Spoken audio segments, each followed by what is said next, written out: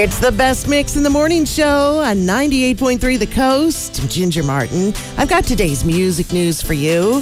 And we're going to start off with Rod Stewart doing very good things. He has taken on the mission of paying to reduce wait times for MRI scans for patients at a hospital in Essex, England. Because he's paying for them all himself. He says it has reduced wait times by about 10%, which isn't good enough. Can you imagine getting a bill for that?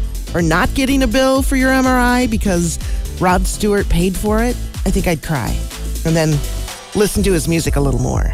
And Pink is also teaching her children the importance of helping others. She told Entertainment Tonight that whenever her kids get a new toy, they donate 8 of the ones that they already have. Willow is 11, Jameson is 6, so there's a wide variety of toys there. And this way, Pink gets to keep a tighter house, too. And Taylor Swift is being taught at Stanford, or at least one class is being offered to study the 10-minute version of her song, All Too Well. This is where students will take in an in-depth look into her song lyrics of just that one song.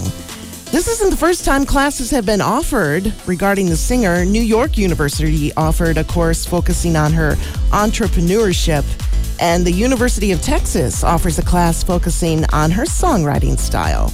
That's today's music news from 98.3 The Coast.